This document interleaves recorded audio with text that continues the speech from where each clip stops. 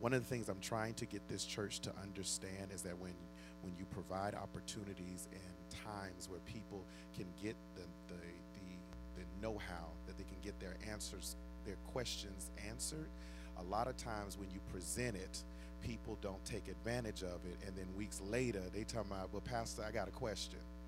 And so my frustration as a pastor that's been in the game 9 years, going on 10, is that sometimes when you offer stuff and people don't take advantage of it, but then want it on their own time, 5 weeks later, it slows me down, because now I got to go back and reteach one person when I already taught that. Amen? So I need you to get that if you don't mind. All right? Do me a favor. Can y'all move up, please? I don't know why y'all scattered like that. We family. Come on up. Come on up. Come on up. If it's a seat in front of you that's empty, come on up. Praise the Lord. Amen. Thank you so much. Appreciate y'all. All right.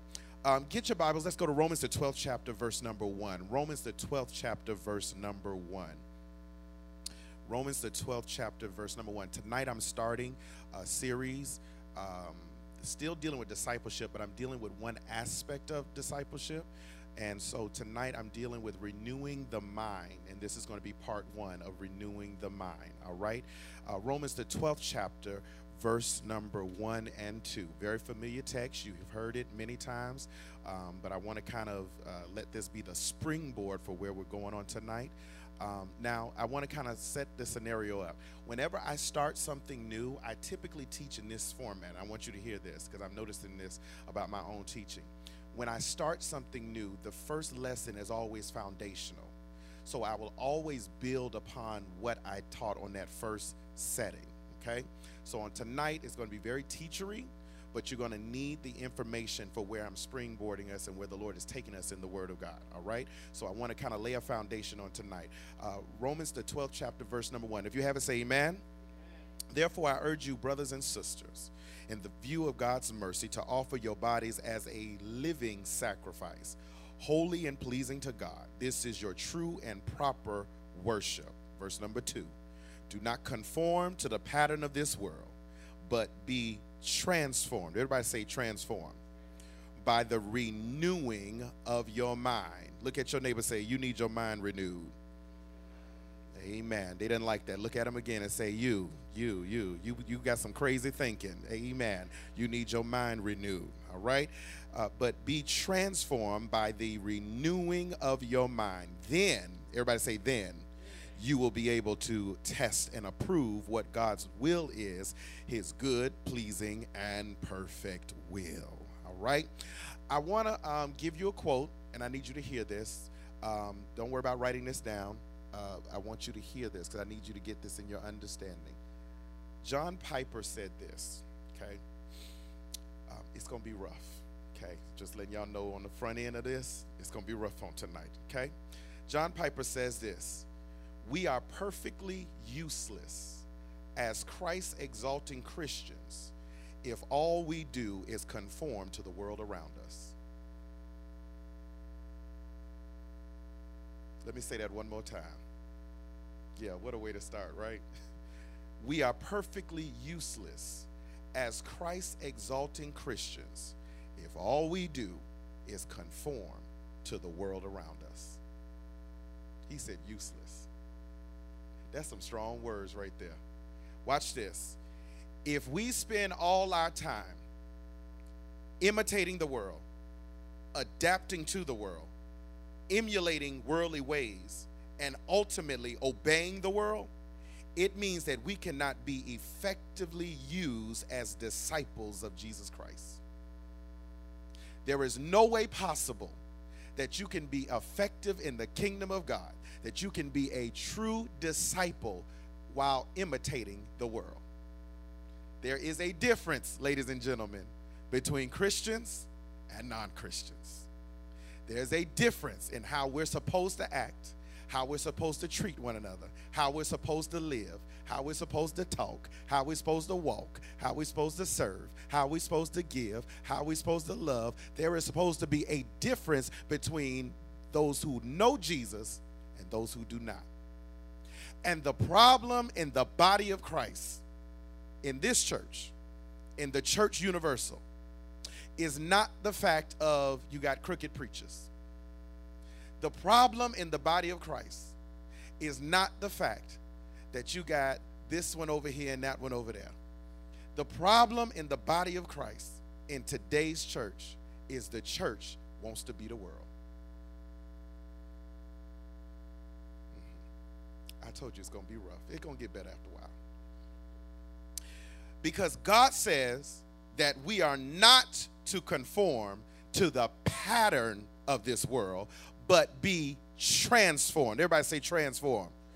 In the renewing of our mind so that we will be able to pass the test. And watch this. The Lord said this to me, and I need to say this to you. Sometimes our inability of knowing the will of God for our lives is tied to our inability to go through the process of mind renewal. The scripture you just read said you will never understand, discern, ascertain the will of God for your life if your mind don't get renewed. So no matter how much you pray, no matter how much you fast, no matter how much you shout, no matter how much you serve, if your mind don't get renewed, you will never know the will of God for your life. It takes a mind change. Everybody say a mind change. He goes on to say, John Piper says this, and the key to not wasting our lives with this kind of success and prosperity, Paul says, is being transformed. So what is the renewal of the mind? What is the renewal of the mind? What does that mean to renew your mind? I want to kind of set this up, and I'm going to go kind of slow. So if you don't get it, say, Pastor, back it up, all right? And if you're on a slow bus, your neighbor help you. Praise the Lord, all right? When a person surrenders their life to Jesus Christ and becomes a believer, they are totally and immediately transformed, watch this, or regenerated. Now, what's regeneration? I taught on this. What's regeneration? Regenerated means the new birth. It is a spiritual, holy, and heavenly birth that results in our being made alive spiritually, okay? So, when we believe in Jesus Christ, we are totally and immediately regenerated in our spirit. God saves your spirit. You are changed in your spirit. You are made alive. You are dead in trespasses and sins. You are made alive in Christ. You are regenerated when you accept Jesus Christ. Your spirit got saved, but your mind didn't. This is how, ladies and gentlemen, that you can get saved and not change. Because change does not happen only because you gave your heart to the Lord Jesus Christ. Now, after you give your heart, you got to give him your mind. And I got a question for the saints of God, because y'all real quiet on me tonight. The question is, what's on your mind?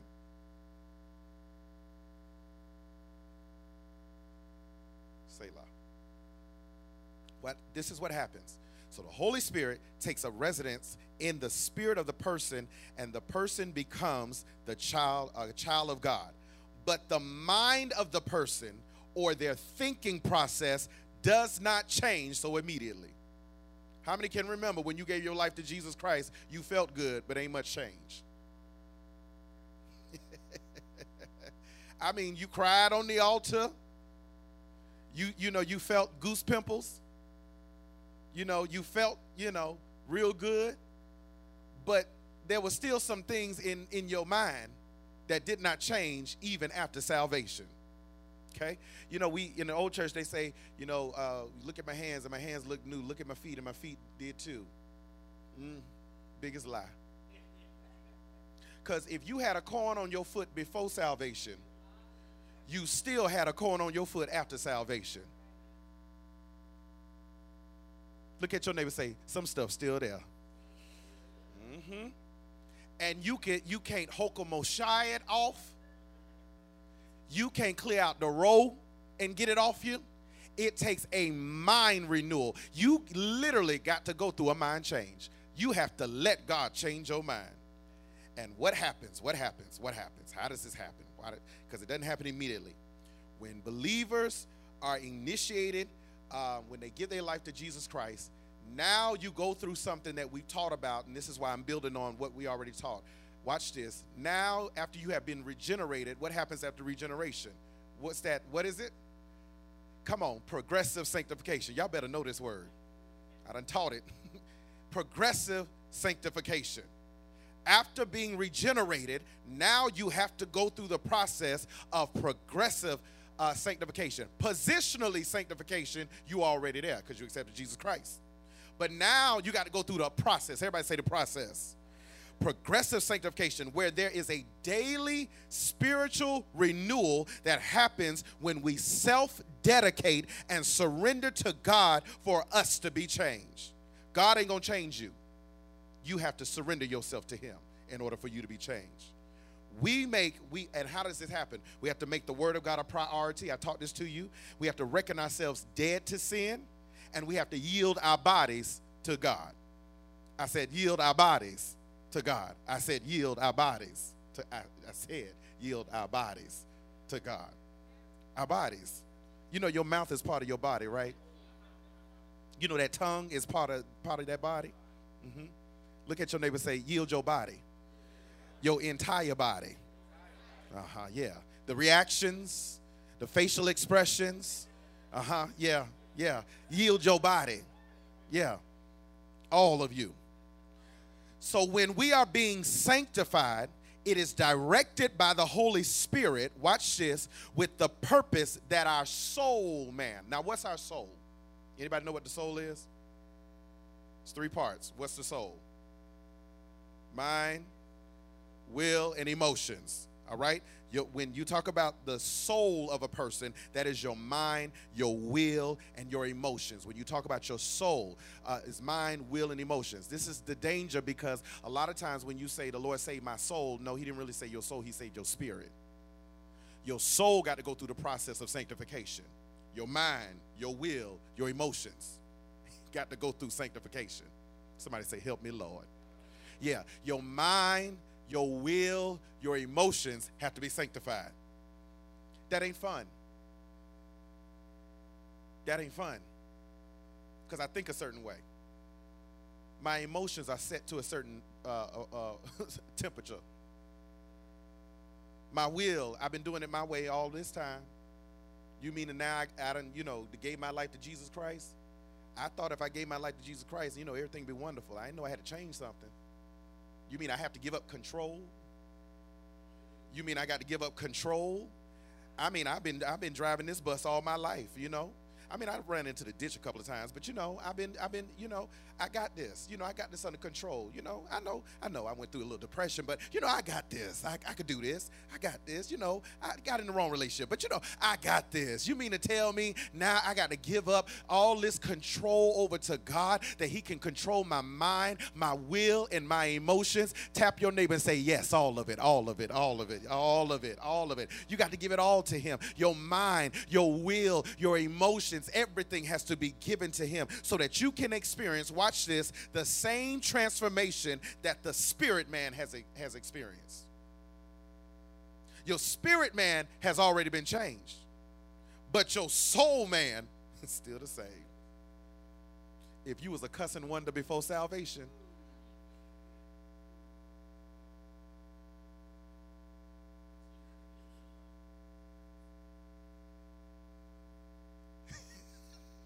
Deacon Larry said, help us, oh Lord.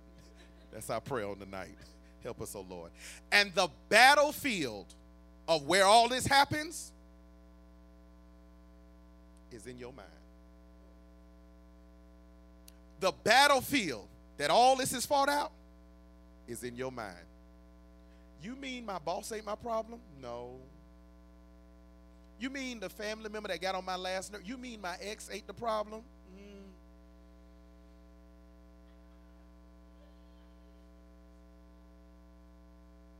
You mean it ain't the people who get on my nerves when I'm trying to drive to work and I'm late and they don't know I'm late?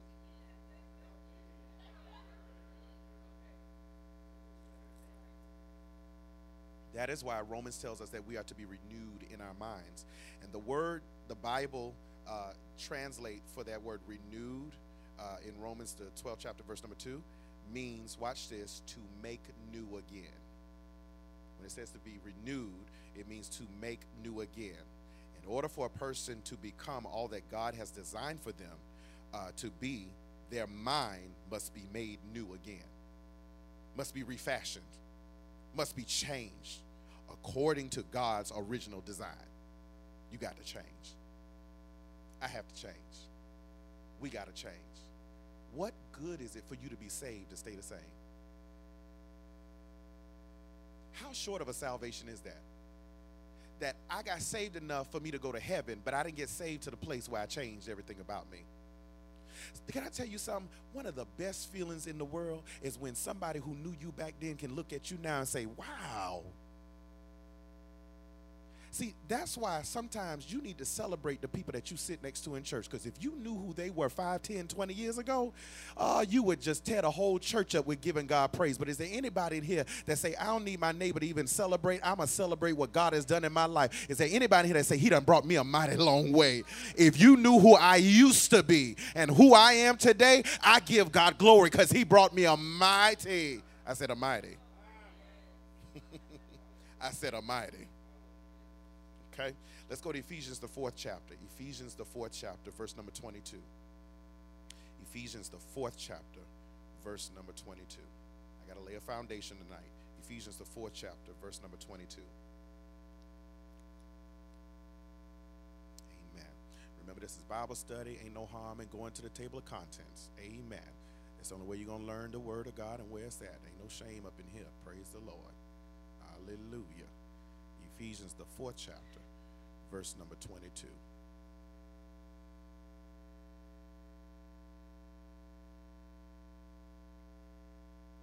If you haven't, say amen. You were taught with regard to your former way of life to put off your old self, which is being corrupted by its deceitful desires.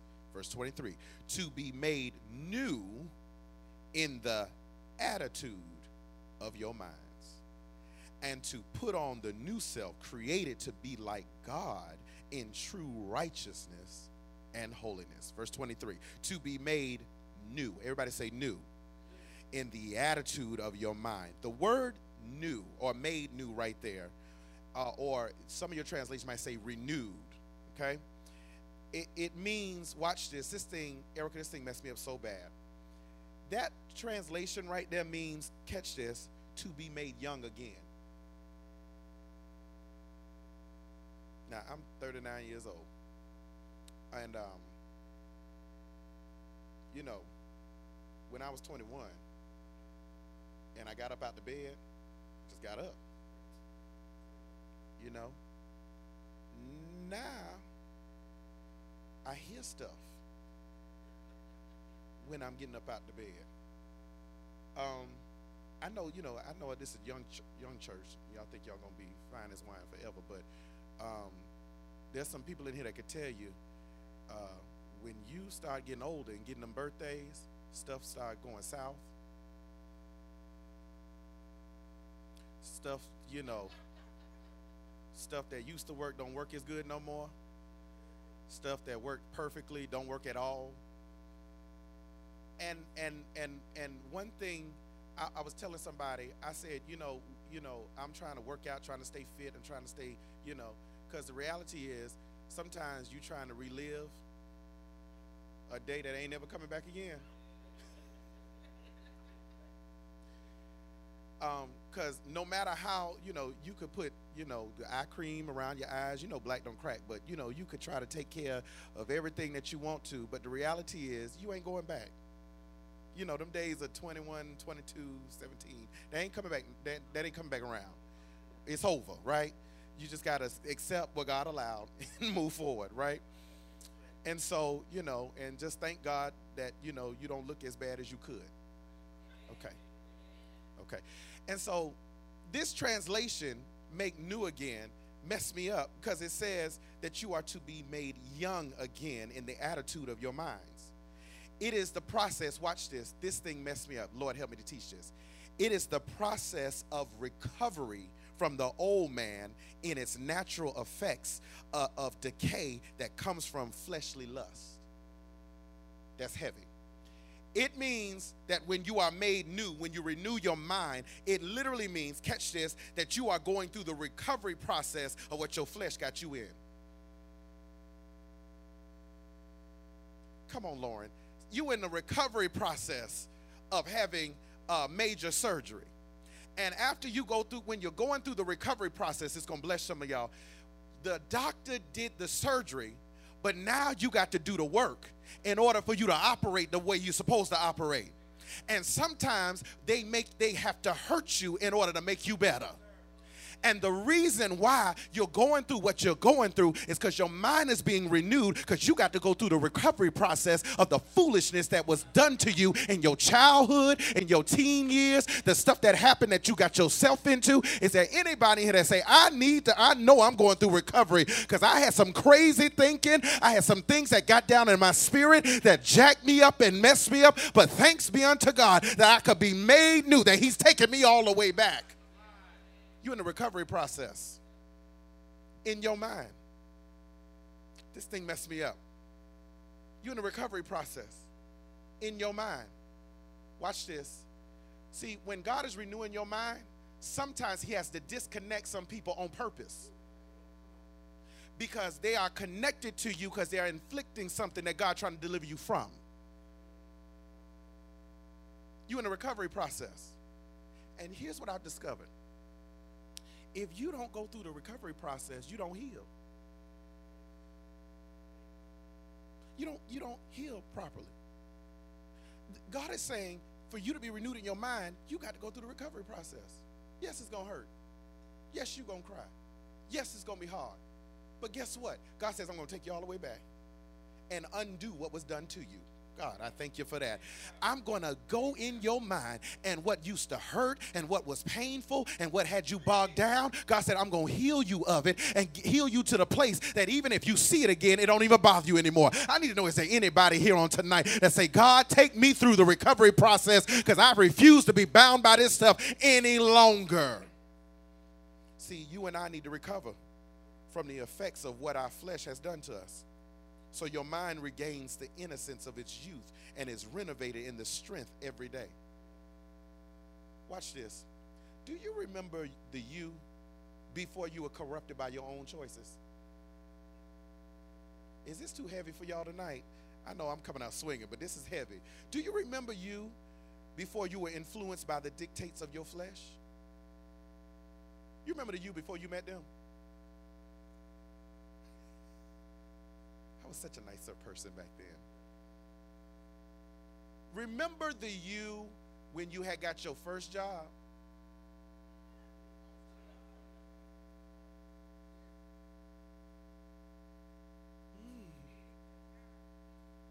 Remember the you before you were wounded by the hurts and pains of life that the hurts and pains that were left on your mind, watch this, and memory? Isn't it amazing how you can go through something and the memories of it can be tainted? That once you used to look back and you had joy over it, and now that you done went through something, now you got pain over it. Same memory, but it changed. And God is saying, I have to take you back to your youth. I have to recover you from all that. But it happens when I, watch this, when I renew your mind. God says, when you get your mind renewed, you get to the place of your youth.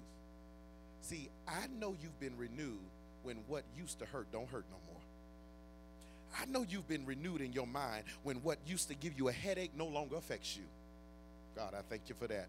Because God says, I have to renew your mind to the place that the pain, the infliction, the hurt that was put on you is not even there anymore. So I have to renew your mind. Come here, let me talk to you. I have to renew your mind over what happened between you and your father.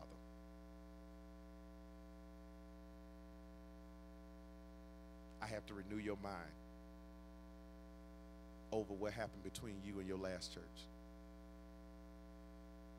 Because if your mind don't get renewed, all you do is carry pains to the next place.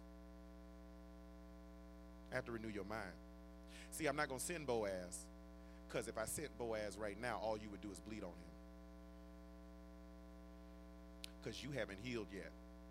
So I got to renew your mind to let you know you are a full woman without having anybody on your arm. I need your mind to be renewed. I need your mind to be renewed. Bro, I need your mind to be renewed. Mhm. Why is renewal of the mind so important? Here we go. We're gonna write some notes. Why is renewal of the mind so important? I gotta dig this out. Why is renewal of the mind so important? Why do you need your mind renewed? Why is it so important to have your mind renewed? Why is this so important? Number one, it is important because our thinking determines our behavior. Our thinking determines our behavior. Our thinking determines our behavior. It didn't just happen, you thought it. It starts in your head. It didn't just, come together. Watch this. Because this is what this generation teaches you. It wasn't fate. It was in your head. Mm-hmm. Mm-hmm. Y'all got to dispel some stuff. Watch this. That's why the Bible says, as a man thinks in his heart, so is he. Because your thinking determines what you do. You ready for this? This real heavy. You thought your way into debt.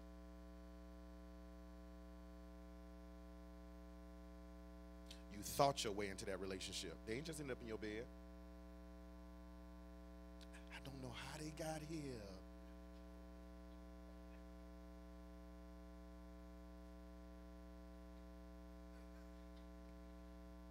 And if you're a woman, you thought a little harder than the man.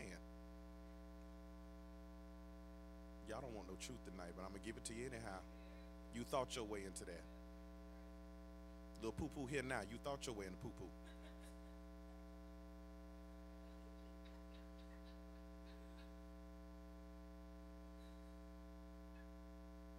Touch your neighbor and say, you thought your way into that. Let me tell you how powerful your thoughts are. You ready for this? You thought your way into salvation. I ain't pull you up to the altar and lay hands on you and say, receive salvation. You had to think your way into salvation. You thought your way into church tonight. You saw them clouds. You done worked all day. And you had to make up your mind. Am I going to go? Or do I go home? I was at home. It's thundering and lightning real bad. I'm trying to, get ready. Sadie right there, working my last nerve because she's scared of the lightning. And I said, I wonder if Winchell got a word in him tonight.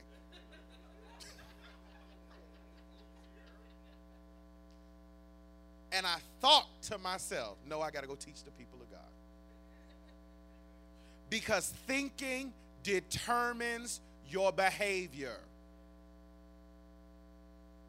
You didn't just lose it. You lost your way to cussing them out. You thought your way into that. You thought your way on how you was going to get them together. You had the whole scenario before you even opened up your mouth. Number two, renewal of the mind is important because thoughts affect our motives, which will be judged by God. Thoughts affect our motives, which will be judged by God. Thoughts affect our motives, which will be judged by God. I'm going to lay this out. Thoughts affect our motives, which will be judged by God. Go to 1 Chronicles 28. 1 Chronicles 28, Old Testament. 1 Chronicles 28, verse number 9. 1 Chronicles 28.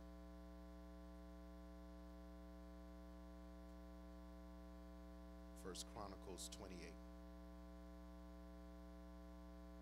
Lord, help our minds. 1 Chronicles 28, verse number 9.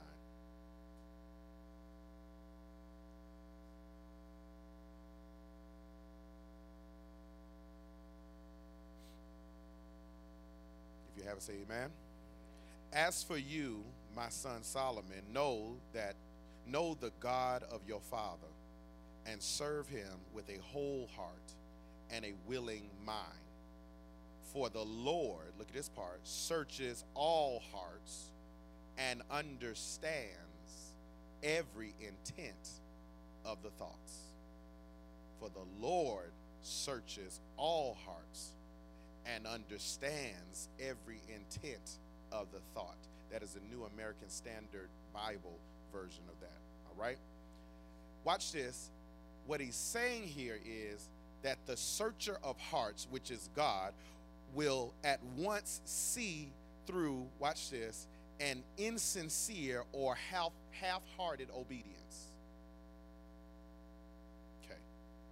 God looks at our thoughts and discerns sincerity and truth. Because here's what I discovered. You ready? You can deceive everybody else. You ready for this? This is even deeper.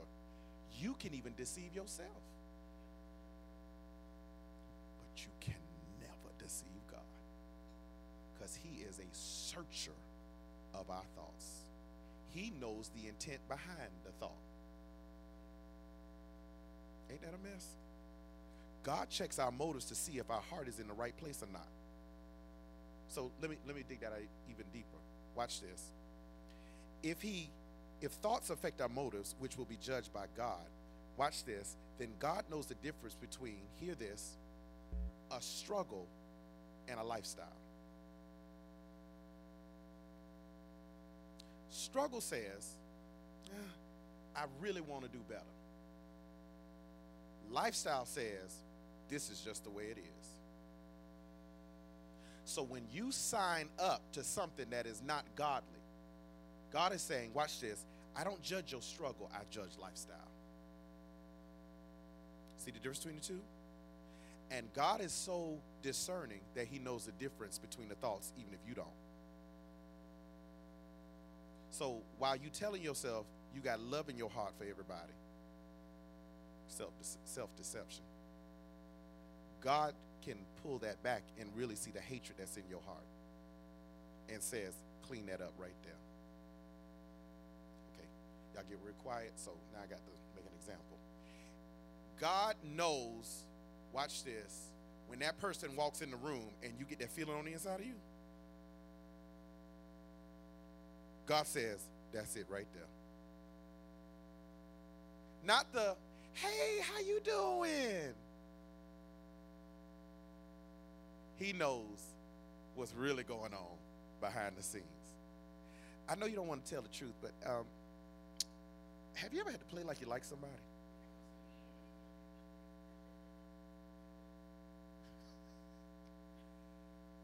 Let me tell you about the church context, because the church context adds another layer to that, because you know you're supposed, because in the church context you're supposed to love everybody and you're supposed to get along with everybody. So we come to church and we fake it, watch this, and we hey, and then we send a text messages while we sitting in church.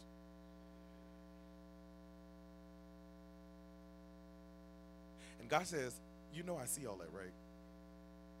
You might have them fooled. And you might even deceive yourself. But God says you will never deceive me, because I know the intent behind it. I can discern what's really going on. I can pull back the covers of the facade and see what's really there. And God says, because I can see what's really there, that's why I need it renewed. Just lift one hand and say, help us, Jesus. All right. Let's go deeper. Number 3, renewal of the mind is important, because sin stems from evil thinking. Sin stems from evil thinking.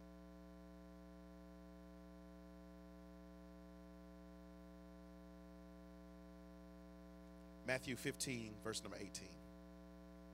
Sin stems from evil thinking.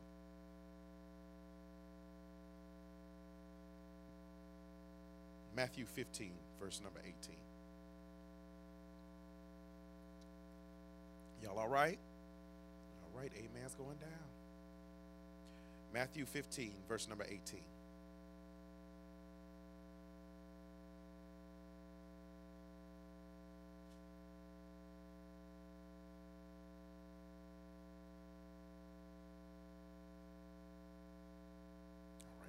Everybody say amen.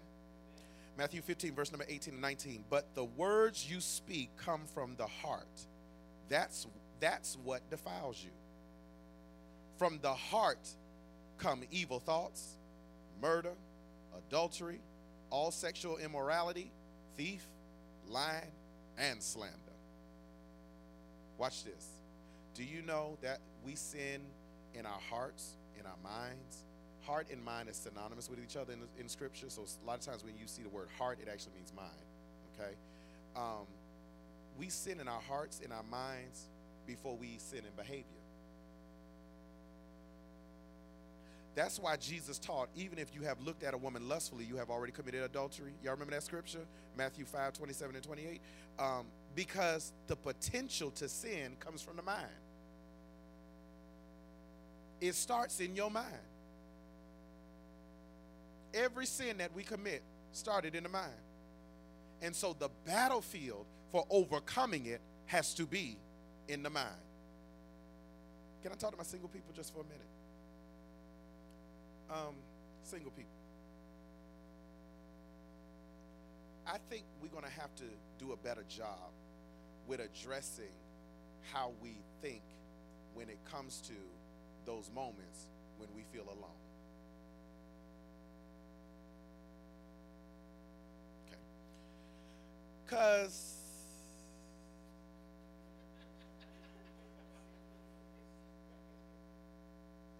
sometimes you don't like them that much. It's just the fact that you're all by yourself.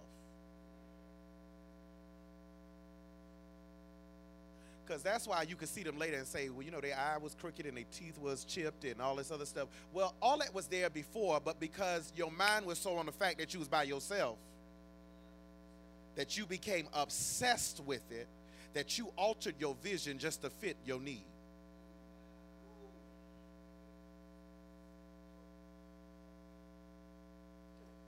Loneliness can wear on you when you ain't got nobody.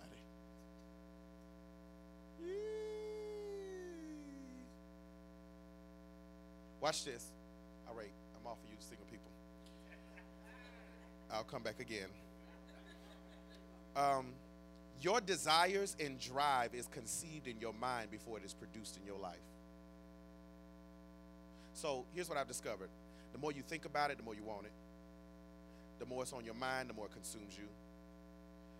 So it is getting control of the mind, getting a renewed mind in order to stop the drives and the desires or that we have that are not godly. Okay? We are going to have to figure out, and I'm going to teach this to you. I can't teach it to you tonight.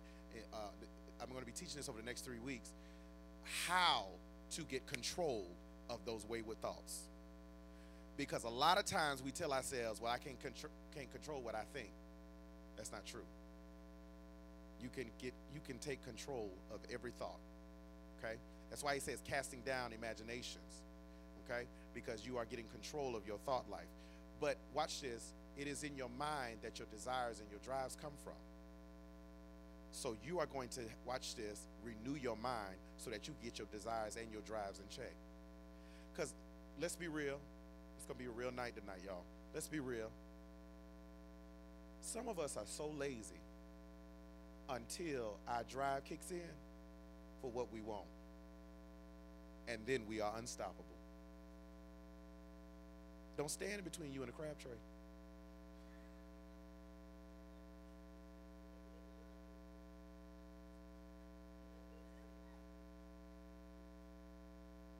You understand what I'm saying? I'm making fun of it, but let's be real. When you want what you want, you will fixate it onto the place and obsess over it that you can build a drive that's so strong that you will not let anybody stand in your way, even God. Okay. Number 4, the renewal of the mind is important because our thoughts are exposed by God's word. Our thoughts are exposed by God's words. Renewal of the mind is important because our thoughts are exposed by God's word.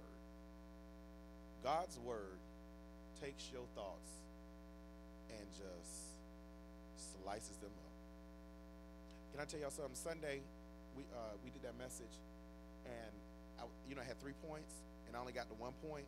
The first point, I couldn't even get off that first point, and that spiritually conceived versus fleshly contrived thing, that thing messed me up so bad. I went home, and I just had to just digest over that over and over again, because when the word really hits you, you'll hold on to it, and it'll be playing in your ear at the most inopportune times.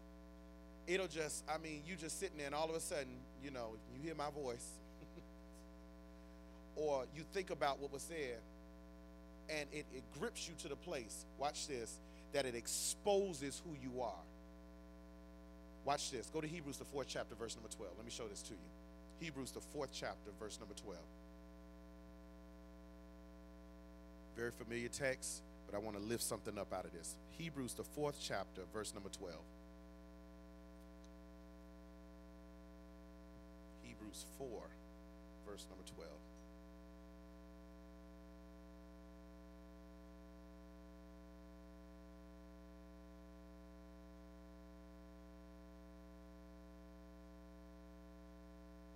Hebrews 4, verse number 12.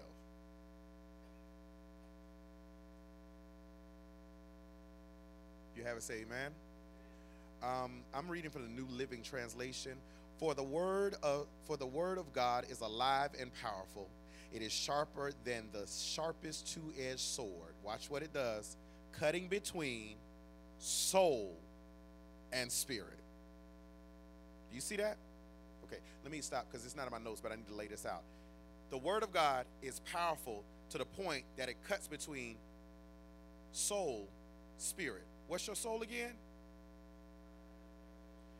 The word of God cuts between your soul and your spirit. Watch this. Because if you don't get the word of God, you will intertwine the two together and think you're all right. See, that's why you need the word of God. That's why you need the preacher. I know this day and time when you get your own word, you go on YouTube, get your little word from somebody that don't know you, and they could tell you how wonderful and great you are, and then you can still live in rebellion. But the problem with that is that God set this church thing up that you can come to a place where you get united with a pastor who knows you. At least, watch this, even if you don't have a conversation, God is so awesome, he'll download stuff in me that I don't know what it got to do with, and I'll say it in service. You be like, you was talking to me today, and I'll be like, for real? Well, bless God. I didn't know that, but okay. Watch this. Because when the word comes forth, it separates your soul and your spirit. Because there should be no confusion that your soul and your spirit should be intertwined to the place that everything is all right. Watch this. Cutting between the soul and spirit, between joint and marrow, it exposes our innermost thoughts and desires. Why does it do that? Why is the word powerful like that? Watch this. Because the word is truth. Everybody say that. The word is truth. Say that one more time. The word is truth. The word will lay open the secret feelings of our soul. The word digs down into the stuff you have not said. The word will confront you about stuff that don't nobody know is going on. That's why I'm a big proponent of not always shouting you. Because sometimes shouting you is a delete button. What did the pastor preach about? I don't know, but it was so good. No, sometimes I need you to sit there. Sometimes, watch this, you need to get a word one day that is so powerful that it makes you mad. It makes you so mad you want to fall out with me. Walk around with a little attitude. Hey, pastor.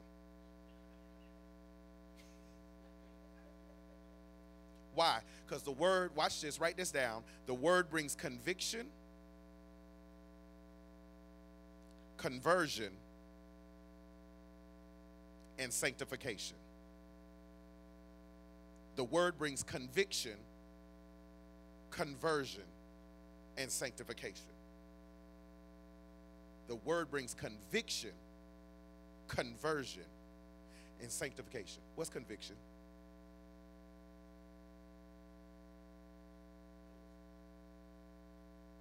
Okay. Anybody else? That's correct, but keep on going. What is conviction? When your spirit grieves, correction. What'd you say? In what sense? Okay. Gotcha. Okay. What's conversion? Change. Do you see that? Catch that. What did I say the word brings? Number one is what? Conviction, and then conversion. The problem is we are trying to get converted without conviction. How you going to change but you don't feel like there's nothing wrong you doing? Watch this. So you talk to people in your kind of way, but you don't see nothing wrong with it. You inconsistent with your faithfulness to God, but you don't see nothing wrong with that. I can pick up the ministry, put it down. I can come when I want to, not come. I could do what I want, say what I want, and watch this, and I don't feel like nothing wrong. And then you say, Lord, change me. How? Because you haven't, watch this, conviction agreed with God. Because that's what conviction is. It means I agree with what God said. I'm doing this wrong. And he says, number one, you got to be convicted, then you are converted. And then, watch this, after you are converted, change, then you go to what? Sanctification. Watch this, the process. Catch this, catch this, catch this. Notice this process has nothing to do with you coming to the altar, falling out one good time. I love it. Listen, I love the antics of church. I done fell out many times, slain in the spirit, put the sheet over me. But the only way that my life changed is I had to work out the process of it. The only way I could love people that I really could not stand, I had to work out the process of it. And watch this, and what the process look like. Lord, I really don't like so-and-so. Help me with that. And you know what the Lord do? The Lord will then set them up to where they will be right next to you all the time. Because you said you wanted to change. And what God starts to show you is, hey, they ain't the one with the problem. You are.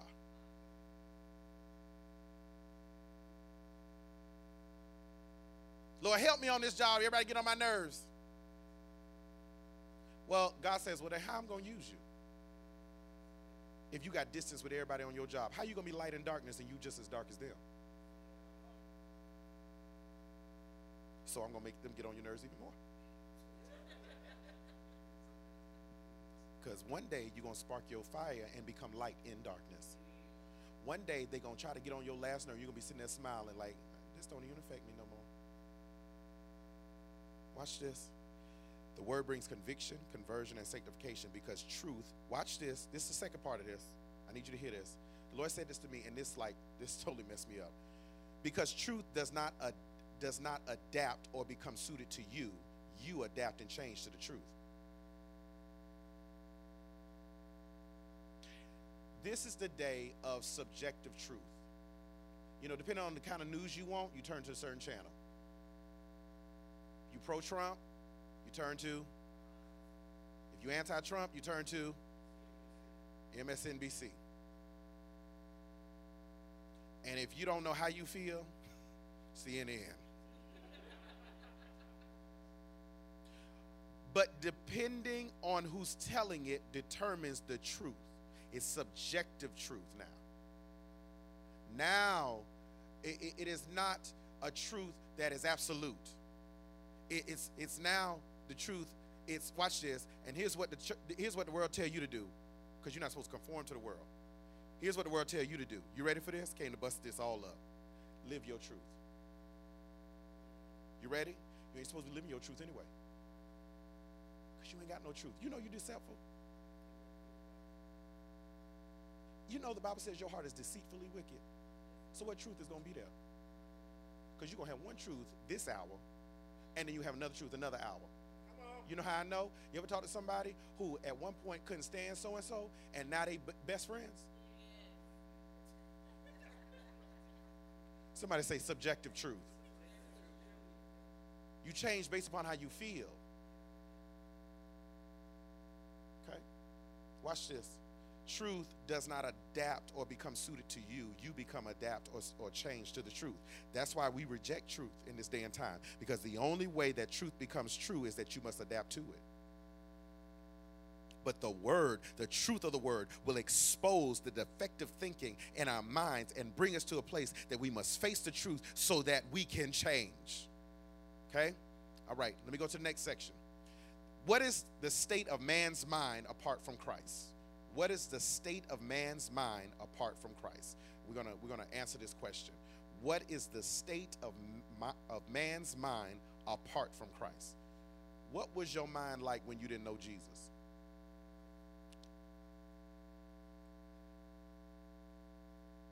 Okay. What was my thinking like without Jesus? Crazy. It was crazy.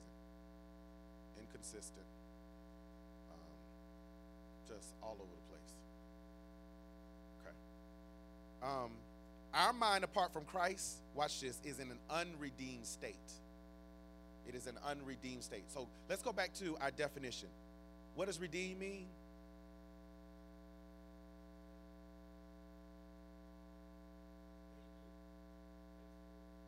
To pay for a purchase. Okay. What else? Remember, wasn't it 3 definitions for redeem? Okay. What was one of them?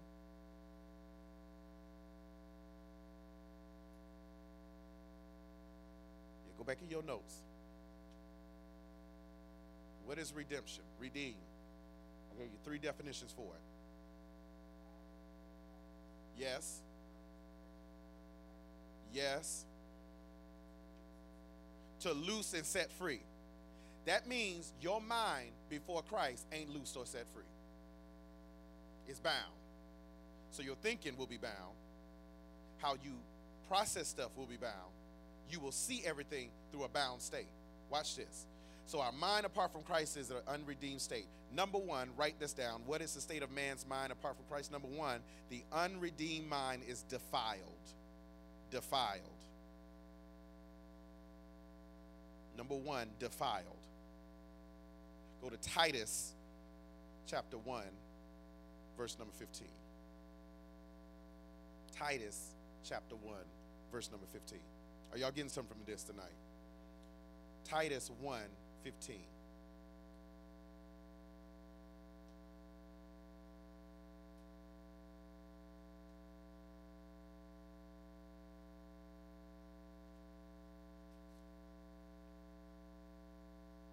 Titus 1, verse number 15. I'm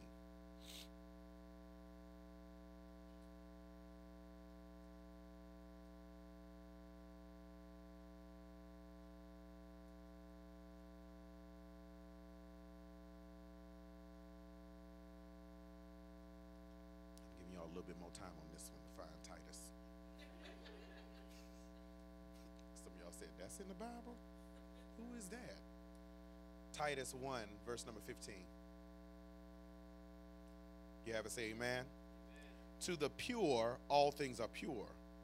But those who are corrupted and do not believe, nothing is pure. In fact, both their minds and conscience are corrupted. The word corrupted, or in some translations, you have the word defile there. It means our minds are, listen to this, stained or polluted. Okay? Defilement of the mind means that the thoughts, wishes, purposes, activities of a person are all stained and polluted. And what happens is that our moral consciousness brings up, catch this, when I look this word up, this thing messed me up. I need you to hear this. Because what he's saying here is your mind before Christ is so polluted that what ends up happening is your moral conscience will do this. Your moral conscience brings up the memory of the past with omissions. In other words, you keep looking back, but you omit the parts that are awful.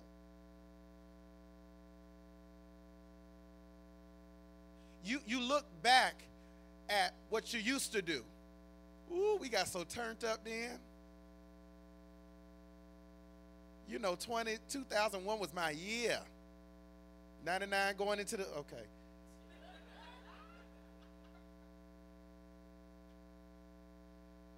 But you jump over the fact that even after you was lit, you had the hangover. You jump over the fact that, oh, my best days were way back then, and you didn't know how to hold $2 together.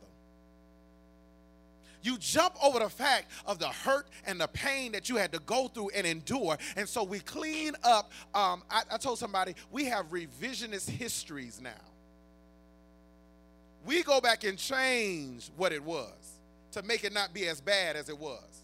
Because we don't want to admit to ourselves that our past was really that jacked up. We want to look at it and say, oh, it was just so wonderful and so great. Okay, y'all don't believe me? Let somebody die. And at the funeral, everybody talking about how good they was. And you looking like...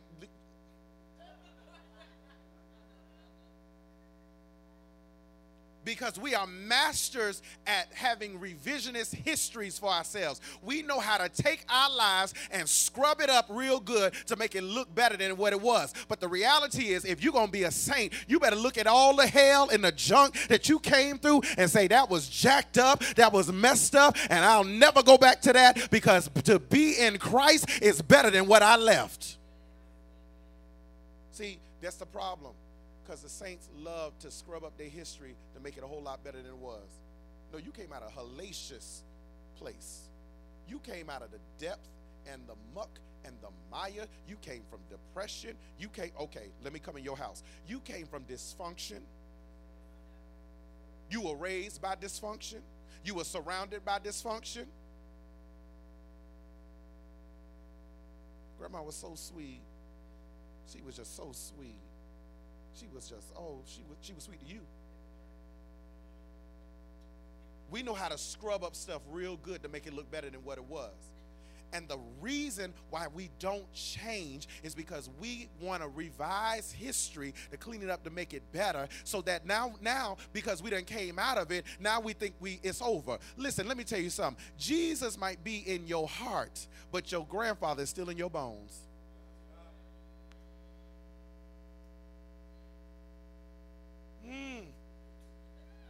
And you need your mind renewed. You need your mind renewed. You need your mind renewed. Because you're going to get married and still be dysfunctional. You're going to have a bunch of children, and all of them going to be dysfunctional. Because you can only teach what you know. You're going to be dysfunctional. Let me help you. Let me help you. Let me help you. Change churches. You're going to be dysfunctional over there too. You don't find this magical place. Oh, I'm in a new job and everything gonna be wonderful. No. If you was a hell raiser on that job, you're gonna be a hell raiser on this job. Just give it a little time. Everybody stained? Everybody say stained? Polluted. All right, watch this. You omit your past, so it forgets the pain and bondage of the past and gives permission to live without restraints in the future. So you don't look at the pain and what you went through. So it gives you freedom now. Watch this. You know, this is the Freedom Church. So it gives you freedom now to live without restraints. Okay? So it allows us to live in error, be cruel, heartless, unkind, and selfish without a disregard of others. When the mind is defiled, then the safeguard of the soul is broken down. The man and woman of a defiled mind is self-satisfied, hard, unrepentant, and unremorseful to the end. And God is saying you got to change your mind. You got to change your mind. Number 2, the unredeemed mind is blinded. Is blinded. The unredeemed mind is blinded. 2 Corinthians 4, verse number 3. 2 Corinthians 4, verse number 3.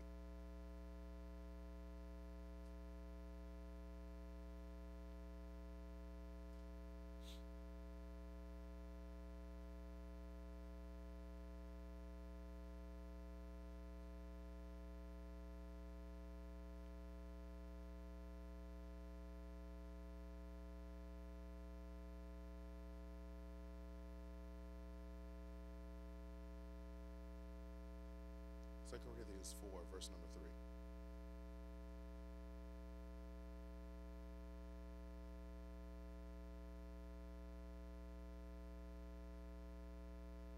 have it, say amen.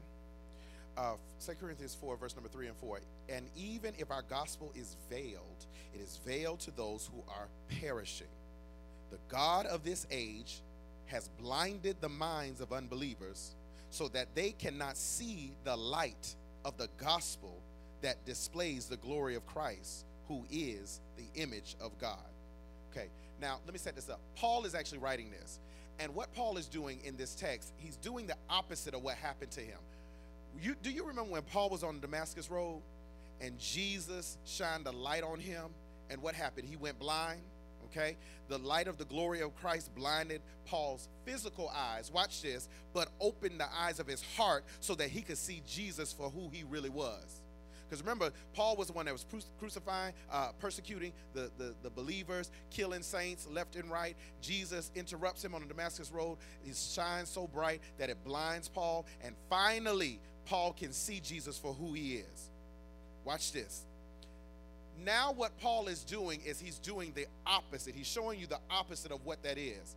This is, he's saying, instead of opening the eyes of the mind, Satan blinds their mind and their spiritual vision, leaving their physical vision intact. It means, watch this, that when your mind is not renewed, your physical vision is intact, but your spiritual vision is not there.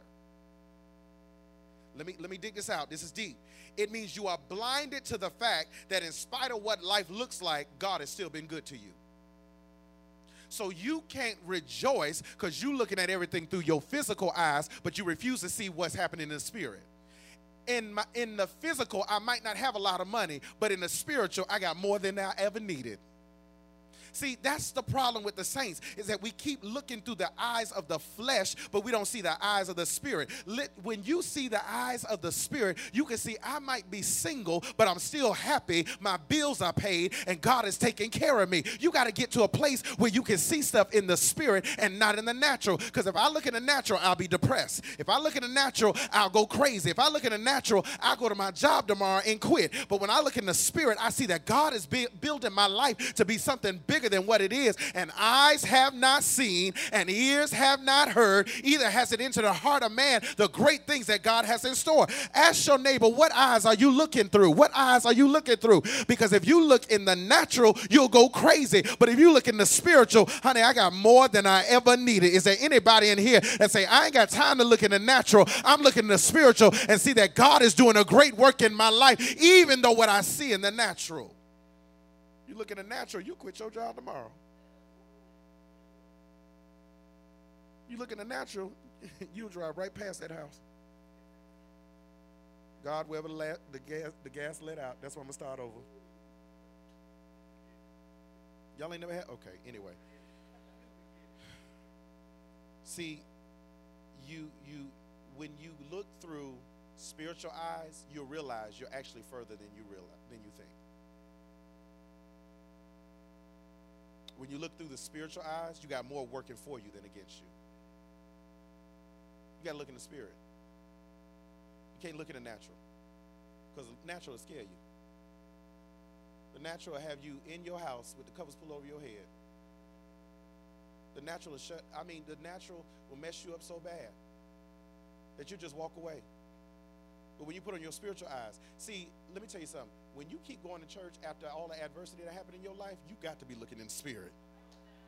Because everything in the natural says stay home, go party, go get drunk, go get high, just tear it up one good time. But when you look in the spirit, you look beyond what you see in the natural and say, I know that God got more for me than what I'm living right here. I wish I had somebody right there that say, I'm looking in the spirit, and whatever I'm living right now, get a good look at me, because a year from now, I'm going to be further than I am right now. I wish I had somebody here on tonight that say, I'm looking in the spirit, and it's looking a whole lot better than what it looks like in the natural. Number 3, the unredeemed mind is alienated and hostile to God. The unredeemed mind is alienated and hostile to God. The unredeemed mind is alienated and hostile to God. Colossians, the first chapter, Colossians 1.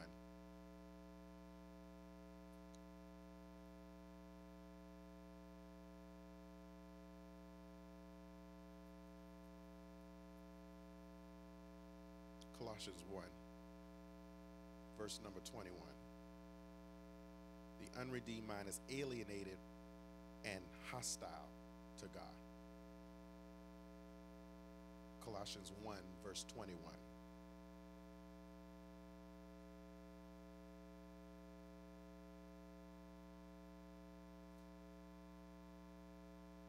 If you have it, say amen.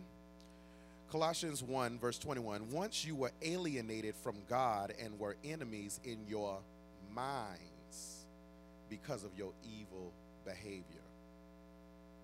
Watch this. When your mind is not renewed, you will walk in deliberate and purposeful rebellion.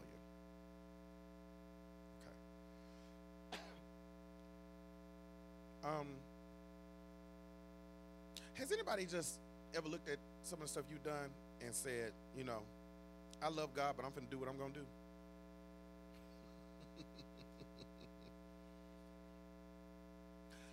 When your passion and your excitement overrides you to the place where you just go into sin? Anybody ever been excited over sin? I ain't got a real church tonight. Because, you know, here's what I discovered. Passion and excitement will take you to a deeper seat and take hold of the intellectual powers that alienate you from God. You ever had something just take over? I mean, take all the way over. I mean, just take all the way over. Like, you know, I'm going this way, but no, I'm going to go this way now because, you know, it's calling me. It's calling me. It's pulling me. It's drawing me. It just takes complete control over you. Watch this. Because in an unrenewed state, you are anti-God. Yeah, yes you are. Did you know you could sing on the praise team and be anti-God? You can greet people at the door and be anti-God. But thanks be unto God for reconciliation. Because even when I was alienated from God, he reconciled me to him. In other words, I was no longer an enemy to God. God ain't trying to pay me back anymore. That when I accepted Jesus Christ into my life, watch this, the Bible says that God was reconciling the world to himself in Christ, and he did not count my sins against me. Could you imagine where you would be if God counted your sins against you? I need to go ahead and do this. I need you to take 5 seconds and thank God that God did not count your sins against you. Okay, that didn't mean nothing to you, but is there anybody in here that say, if he would have counted the stuff I did and I'm still doing against me, I would have been wiped out long time ago. But I thank God for reconciliation that he didn't count my sins against me. It's number 4. The unredeemed mind is futile. The unredeemed mind is futile. The unredeemed mind is futile. Psalms 94. The unredeemed mind is futile. Psalms 94.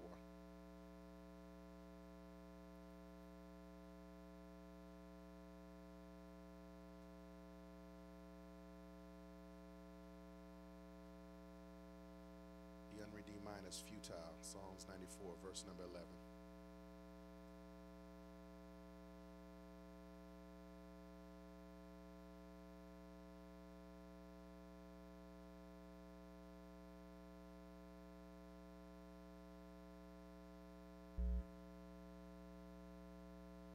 Psalms 94, verse number 11. If you have it, say amen. The Lord knows the thoughts of man, that they are futile. Let me read a New Living Translation. The Lord knows people's thoughts, that they are worthless.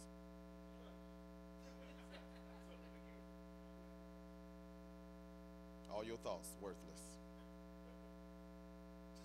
The unredeemed mind, all your thoughts are worthless. Now I say, God, that's a little strong. You know. Dang, I can't think nothing good. Watch this, because what he's saying here in another translation, it says that your thoughts are vanity.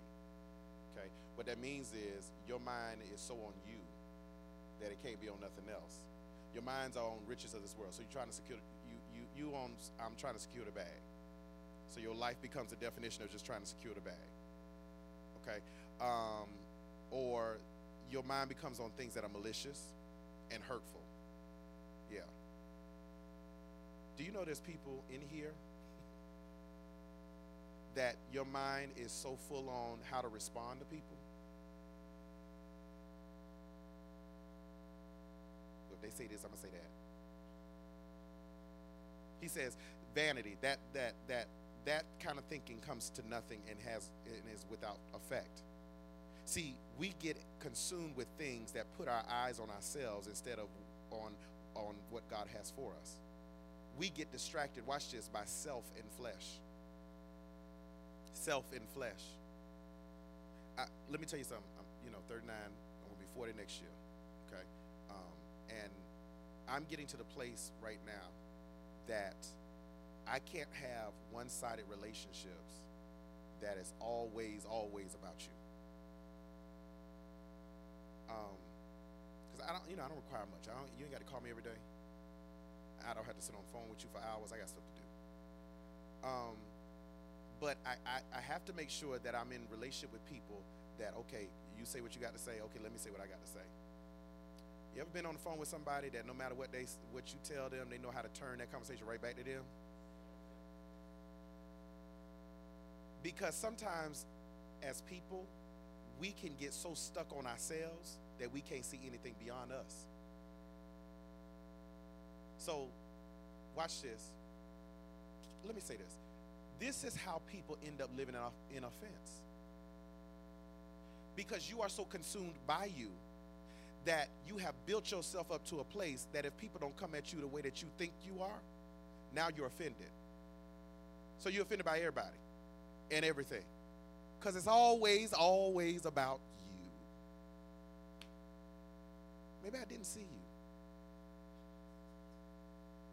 You ever thought about that? Maybe I wasn't feeling good on that day. Can you give me a little grace? Or is grace only extended from the throne of God to you and you only? Touch your neighbor and say, get off of you, get off of you, get off of you. Touch him again and say, you'll free yourself if you get off of you. Yeah, you'll get freed up.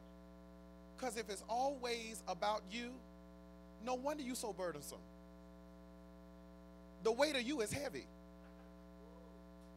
I said the weight of you is heavy. You are wearing you out. It ain't your enemy. You wearing you out. Ain't your boss. You are wearing you out. Okay. Have you ever gotten tired of yourself? I ain't got no real people tonight. I was in my house. This was something a while ago. I was in my house one day and I said, I'm sick of you, Philip. Let me go in the other room. Oh, you there? Okay. I know y'all don't have them kind of thoughts and talk to yourself like that. Get your thoughts off of you and put your mind on Jesus. Number five, the unredeemed mind is set on the things of the flesh. The unredeemed mind is set on the things of the flesh.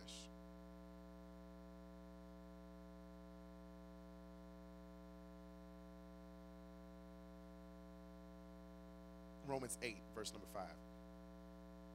Romans 8, verse number 5. The unredeemed mind is set on things of the flesh.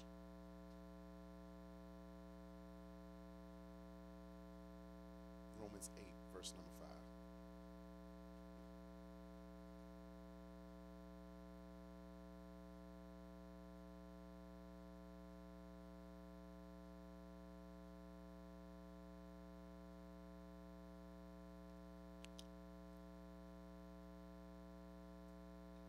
Romans 8, verse number 5. If you have it, say amen. Those who live according to the flesh have their mind set on what the flesh desires. But those who live in accordance with the Spirit have their mind set on what the Spirit desires. The mind governed by flesh is death, but the mind governed by the Spirit is life and peace. Life and peace. I ain't got no peace. Okay, what's your mind set on? Because the Bible says if your mind is set on the Spirit, you will have life and peace. Verse number 7, the mind governed by the flesh is hostile to God. It does not submit to God's law, nor can it do so. Watch this. When your mind is not renewed, ladies and gentlemen, the mind is controlled by the sinful nature. The human heart, the human mind is set on sin. You ever had your dial set on sin? Because see, when you set on sin, watch this, you seek things, watch this, number one, that make you happy, or number two, make you feel good. I said make you happy or make you feel good. I said when you set on sin, you go after things that make you and that make you okay. So our thoughts will work in that direction. So my thought is always going to be in the direction of what makes me happy and what makes me feel good. This is why you can't get in relationships with people that ain't got the Spirit. Because they will only want you as long as you make them happy or make them feel good. I gave my all. Honey, listen. It was flesh. The moment you start making them happy, and the moment you start making them feel good, they ain't want you no more. Lord, send me somebody that's in the Spirit. See, the mind governed by the flesh is death.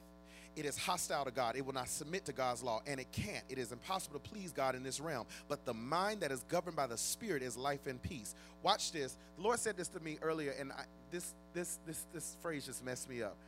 The problem with the saints is we want to be sick of sin, but we don't want to be dead to sin.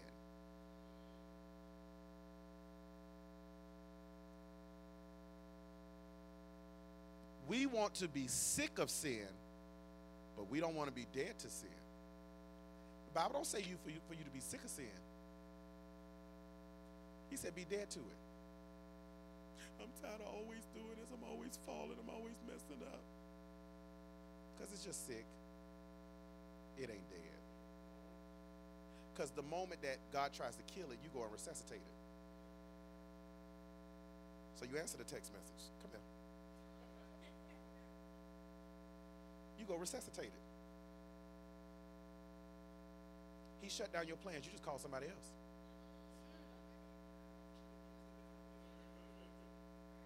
You sick of it, but you ain't dead to it.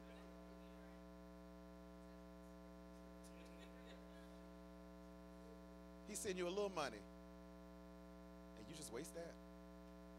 You sick of it, but you ain't dead to it. You sick of being broke, but you ain't dead to being broke.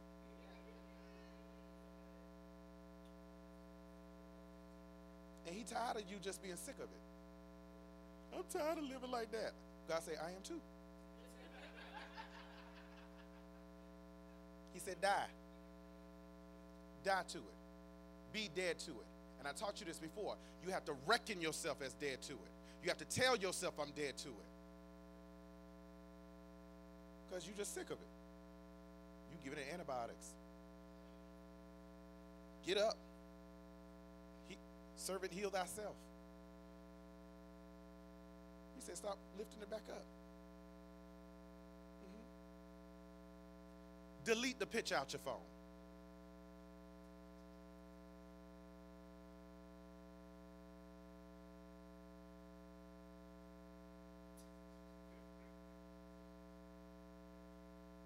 Unsubscribe to them. Get them off your timeline. See, I don't like this. Because you just want to be sick to sin, but you want to die to it. You don't want to go through the painful death of it.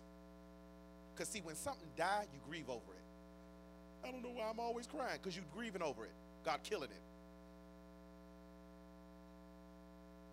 Somebody told me, I'm tired of coming to freedom and crying all the time. I used to say that was watering your blessing. I'm changing it now. No, he's just killing you. Die. Die. Go ahead and die. I know it's old school. I know I can't help myself. I can't help myself. I can't help myself because I'm old school like that. You just got to die to it.